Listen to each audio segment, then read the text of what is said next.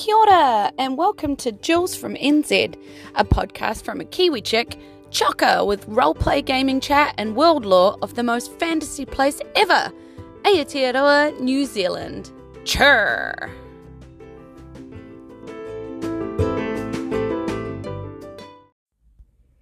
Kia ora, morena, tēnā koutou katoa. Hello and welcome back to all of you to Jules from NZ. Kei te pehe koutou, how are you all? Well, kei te pai, I am good. I am cold. I'm freezing cold. Winter has really hit here in Wellington, Aotearoa, New Zealand now. And it's dark, and it's cold, and it's wet, and I hate everything about it. Because I like it when things are warm, and you don't have to put on a million layers to walk around. But, hey, welcome to winter. Our episode today is a bit of a grab bag of messages again, various responses to recent episodes. I also have a new Patreon to introduce to you, which is pretty cool. New Patreon, yeah. We're going to do something special there, and then we're going to play some My Little Ponies. So, yeah. Let's get into this grab bag of awesome voices that I want you to hear. Okay, let's go. Who's up first? Jules, Jason here. Thank you so much for answering my unintentionally offensive question. Thank you for seeing what I was asking, not what the words I was asking actually were. Thank you for understanding what I meant as opposed to what I ignorantly said. I very much appreciate your answer. I wholeheartedly agree with you on the things you're saying there. And yeah, definitely. If whatever somebody wants, however they want to be referred to, well, it's polite to refer to them that way. I mean, this should be common sense 101. I know it's not, but I don't know. It is sad that you have to go on rants like that. And it's sad that I ask ignorant questions. But thank you so much for having as much patience with me as you do. So, okay, off to listen to the rest of the show. Hey, Jules, it's BJ. I appreciate your comments, your little rant there on gender. I guess it wasn't so much about pronouns, but just gendered terms, masculine versus feminine terms for the same thing.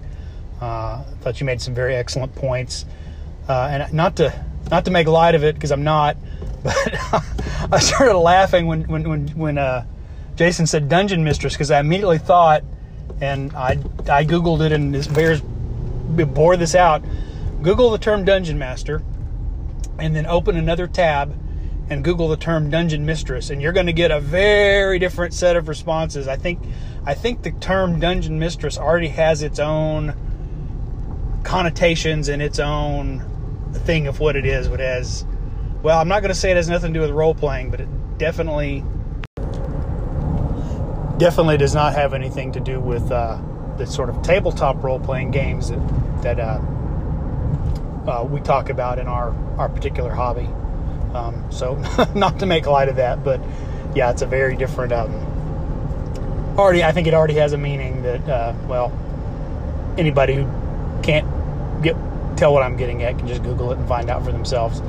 But anyway, made some great points there. So enjoyed that episode. Take care.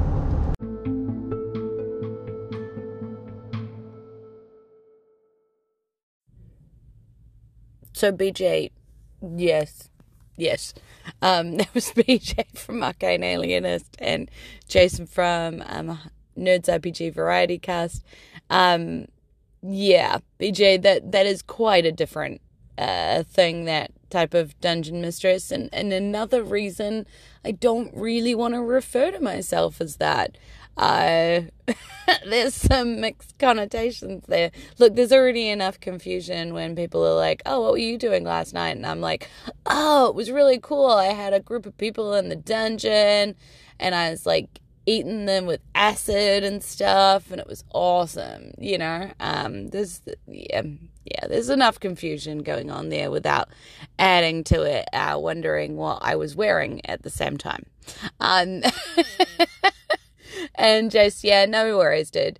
Like I say, we're friends and we know what each other means when we ask dumb stuff. I've asked plenty of dumb stuff, and that actually wasn't that dumb. In terms of, hey, Jules, what do you want to be called, is a pretty sweet kind of question. I just was feeling the need for a rant reply, apparently. Okay.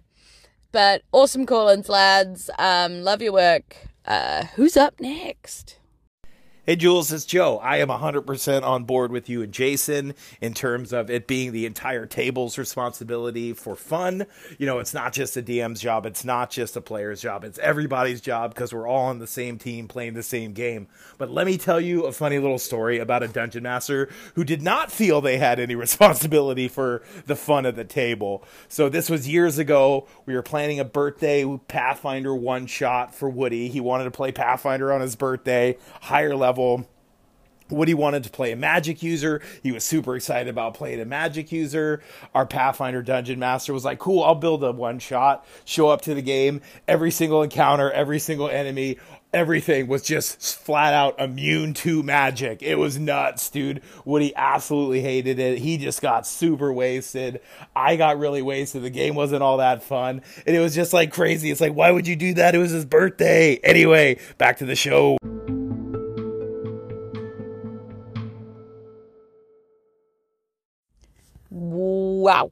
Wow.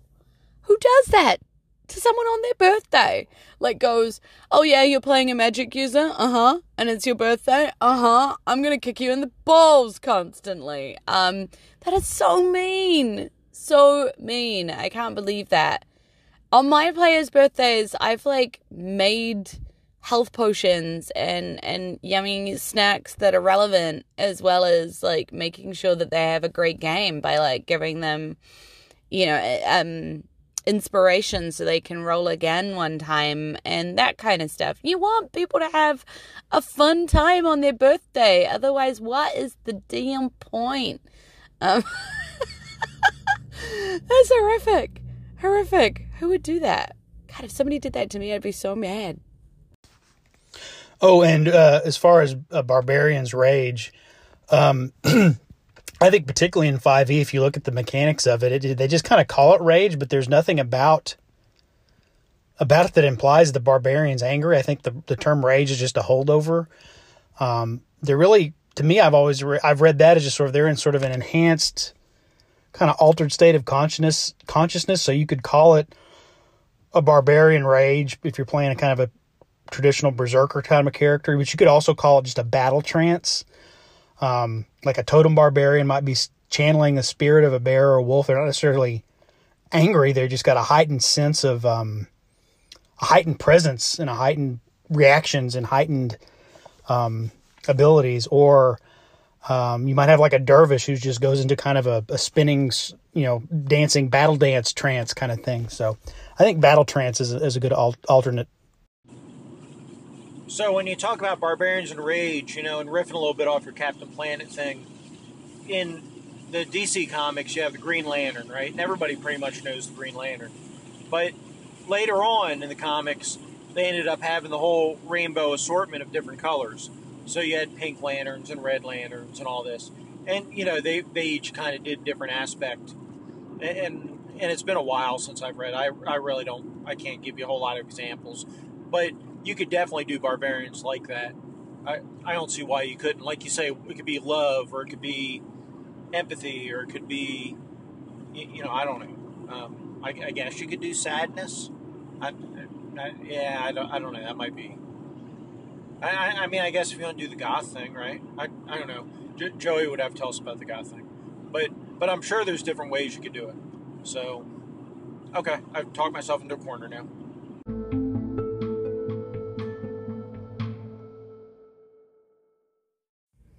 Yeah, I like battle trance. I think that's kind of a cool way of explaining that you're hyper-focused and you're able to do these extra attacks and stuff.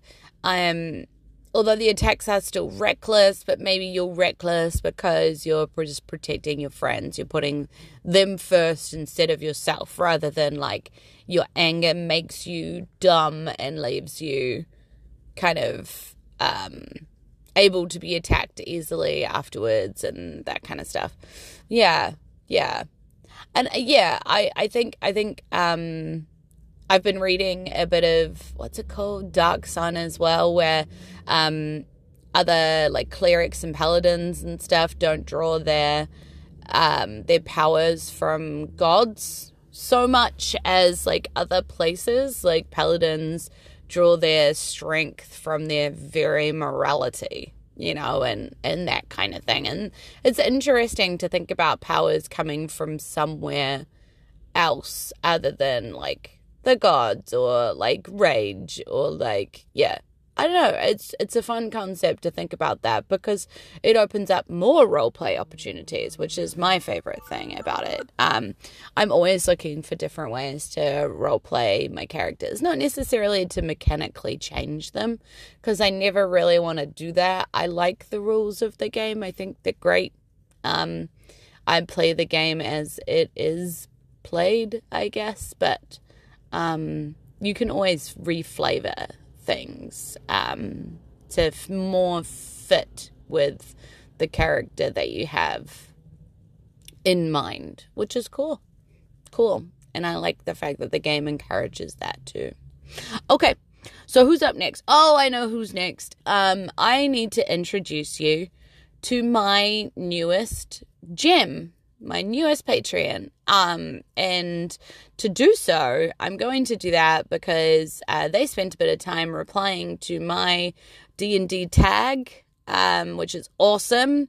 And I definitely encourage anybody else who wants to do this. You can send me an audio file of your own making. That's totally fine. And I'll play it into the show and we're ready to go. So who is it? Who's up next? Hey, Jules, good morning. Since I brought this up, I guess I owe you the D&D tag. It's kind of cool and fun. We'll see how this goes. Hopefully I remember everything some are easier than others, right, as you know.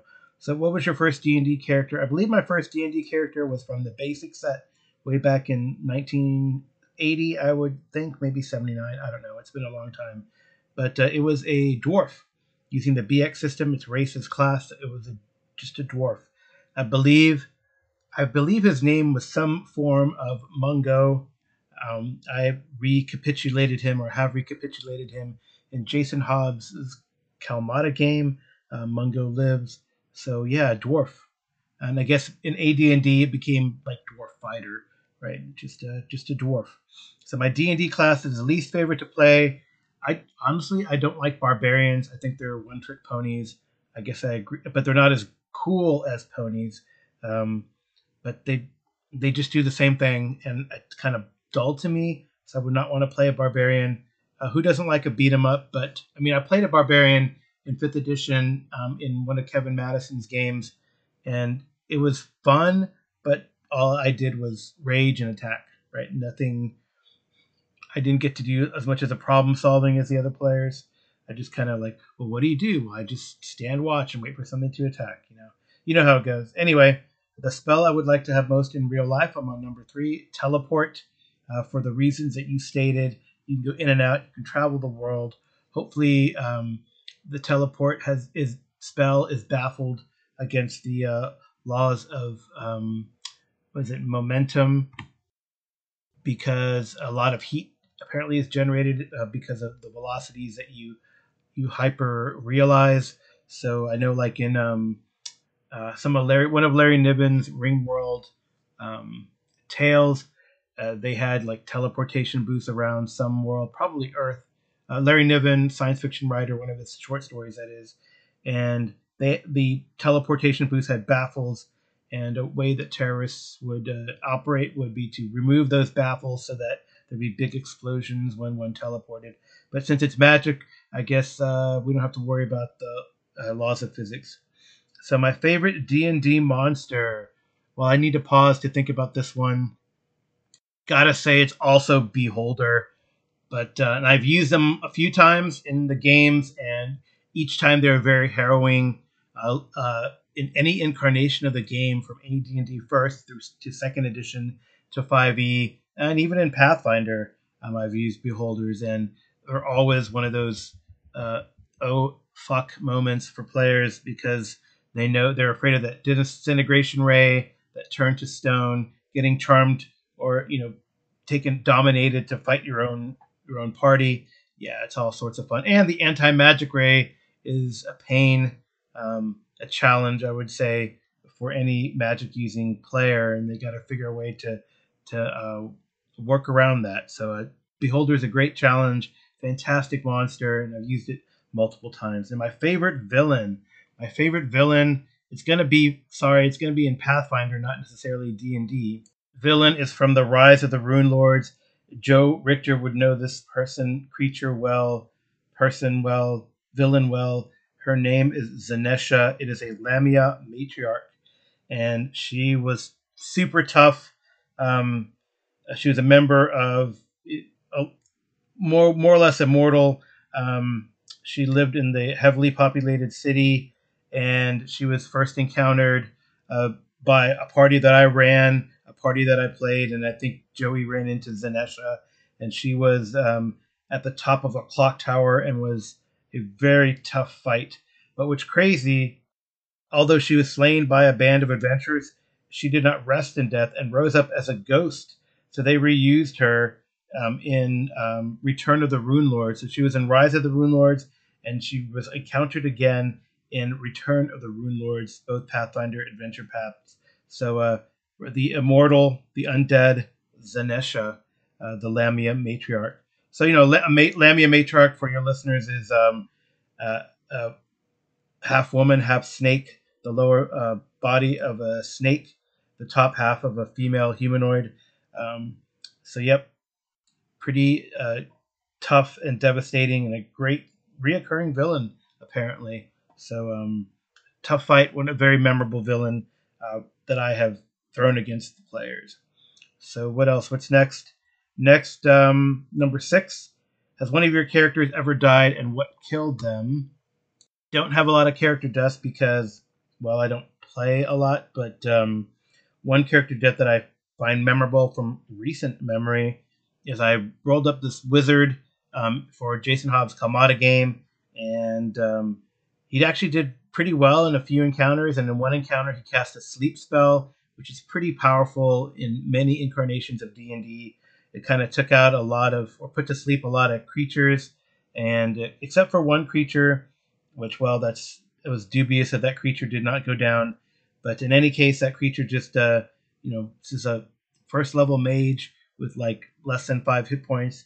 That bad guy fired back and killed the mage with a volley of magic missiles.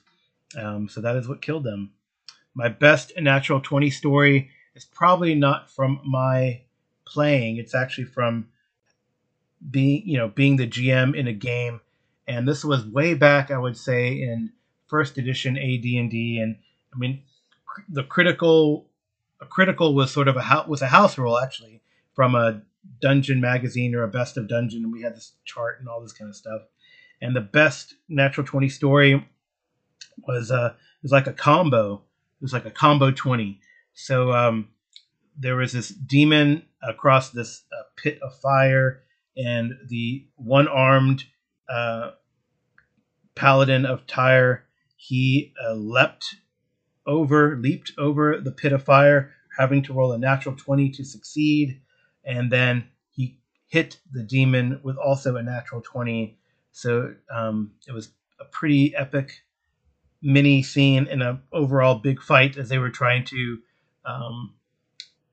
cleanse this important site, holy site of the forest from this demonic influence. And the Paladin of Tyr, having cut off his hand to mirror what had happened to his god, did pretty awesome. The best natural one story, I think, was against an enemy, and it'll actually relate to number 9. So we were fighting this ghost-like creature.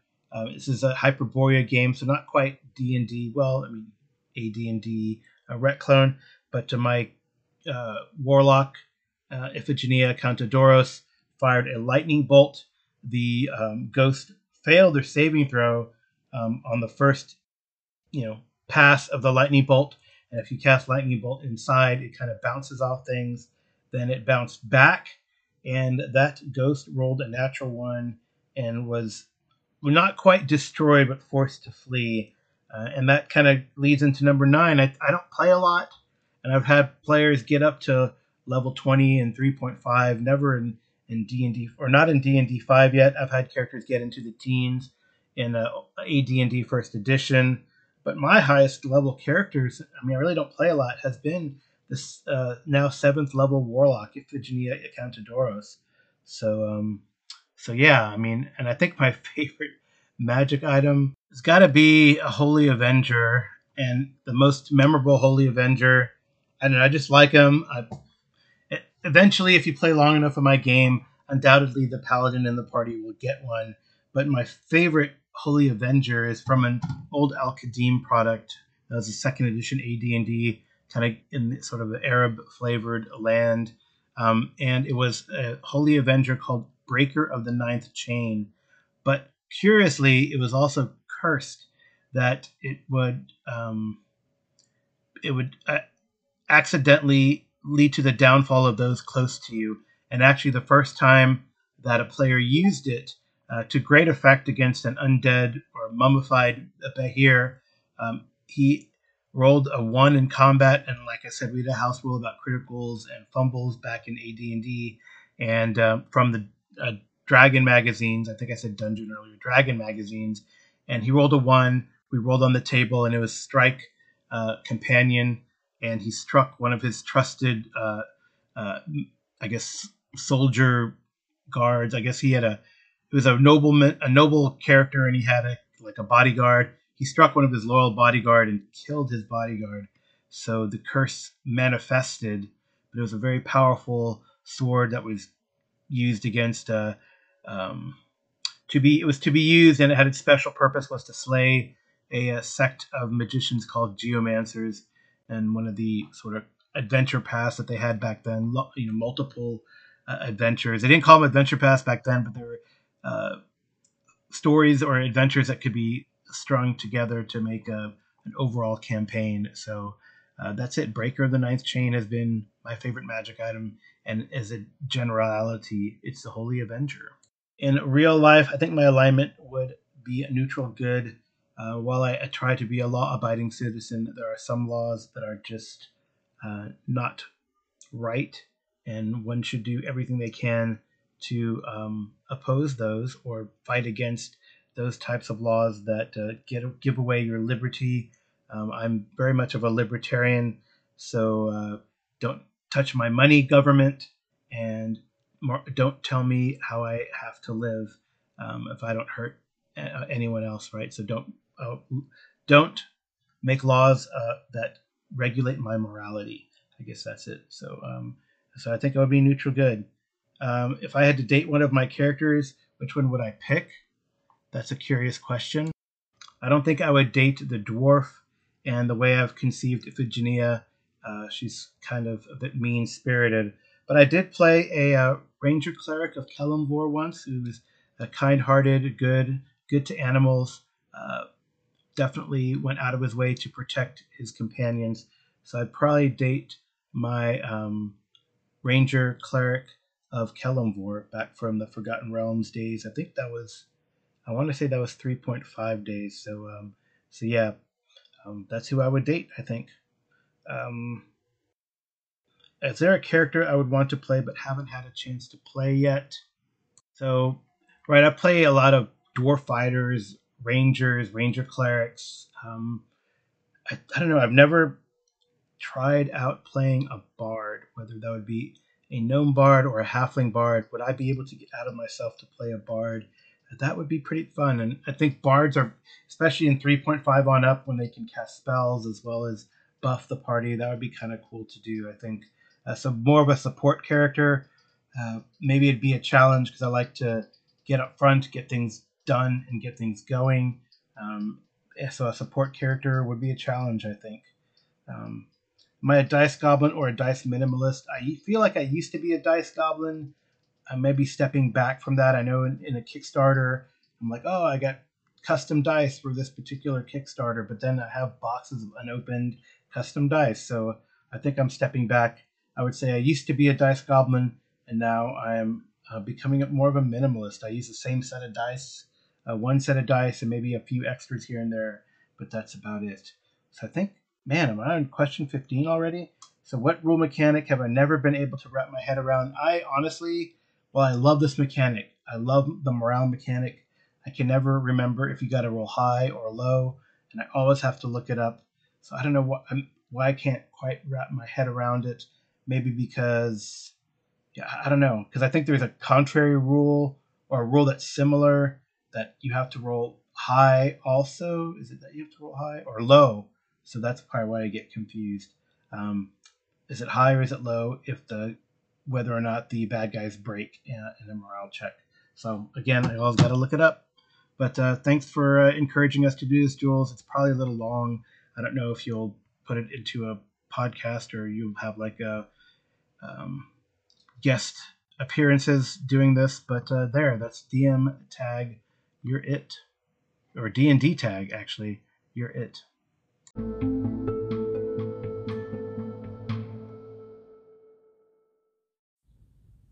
It's Carl! That's right. Carl from GMologist is Jules' newest jam. Welcome to the crew, Carl. Really appreciate you joining on and putting all that effort in. It was really fun learning a bit more about you and your D&D. And awesome to know that, like, we cross over in a few places and stuff. We have the same, like, favorite monster and stuff. I think that's cool. Yeah. Awesome. New friends. I love it. So, what have we got? Oh, ponies. Ponies is next. Yeah, let's play some ponies. My little pony, what is friendship all about? My little pony, friendship is magic.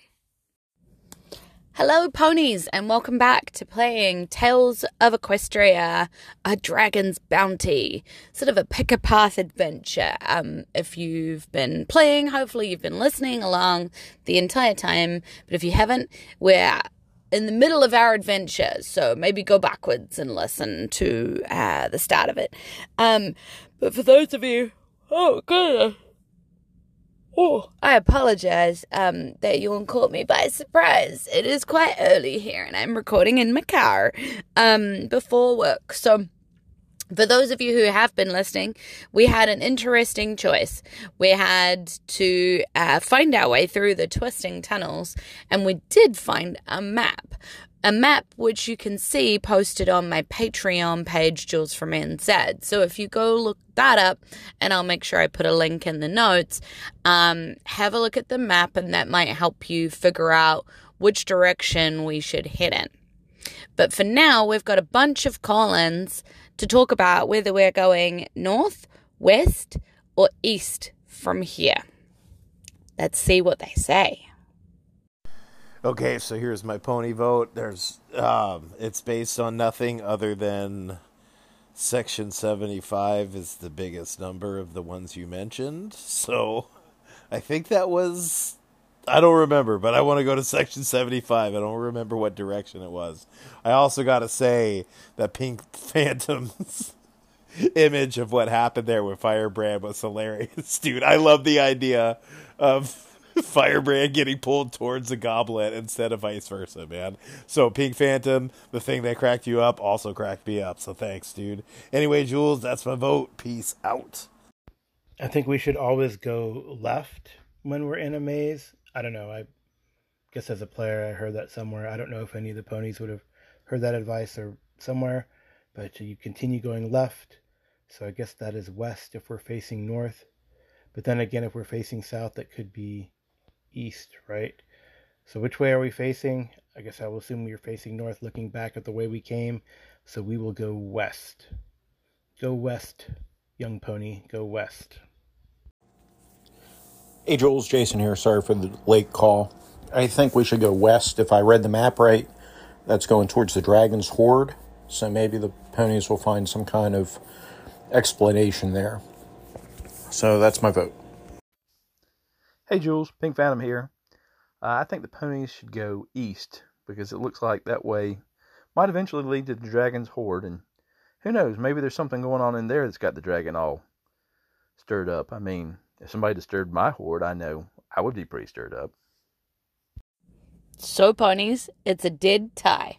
And what do we do with a dead tie? Well, Jules rolls. So we have a dead tie between west and east. So I've got a D6 in my hand, and I'm going to say 1, 2, and 3 is west, and 4, 5, and 6 is east. So where are we heading? Okay, that is a 5. So we're heading east. I wonder what'll happen.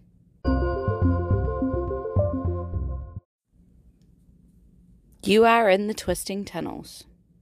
Perhaps you could find a map under something. We do have a map. From here, the tunnel splits 3 ways.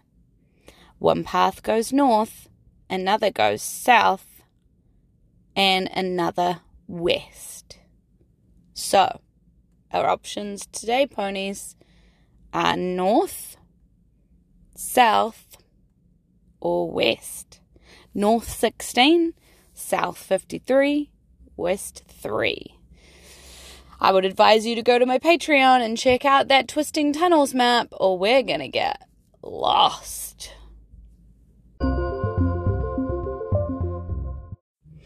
And that is a wrap. Who says that? Somebody on the Anchorite says that at the end of their episode on like the ending part. And that is a wrap. I cannot bring the voice to mind right now. It's so funny that I've been listening to some of the Anchorites for so long, like their bits and pieces are just burnt into my brain. But my memory is so bad. Like, yes, your bit is burnt into my brain, but who are you? Nope, no idea. My brain is weird. Okay, so anyway, let's get out of here. Personal big thanks to my gems, who I could not do this show without. That's James, Jason, Barry, Liren, Ezekiel, KP, Joey, Dusty, and our newest Patreon, Carl. Welcome to the crew. Big thanks to all of my call-ins today. Oh, God, I forgot to do the thing where I write them down. We had Pink Phantom. We had Geomologist Presents of Carl. We had Joey from Hindsightless. We had Jason from Nerds RPG Variety Cast. And we had BJ from Arcane Alienist. I'm pretty sure that's everybody. If I got that wrong, sorry. And if you're enjoying listening to Jules from NZ, you've dropped by to give this show a go, please give the show a review on the platform of your choice. It all really helps. You can find me on Twitter as @JulesBergser and pretty much everywhere else as @JulesFromNZ. So, e nohora, ka kitai anō, and aroha nui. Goodbye, I will see you again soon, and I love you lots. Noho ora mai. Take care of yourself. Stay well. Okay. Goodbye. Mwah. Bye, bye, bye.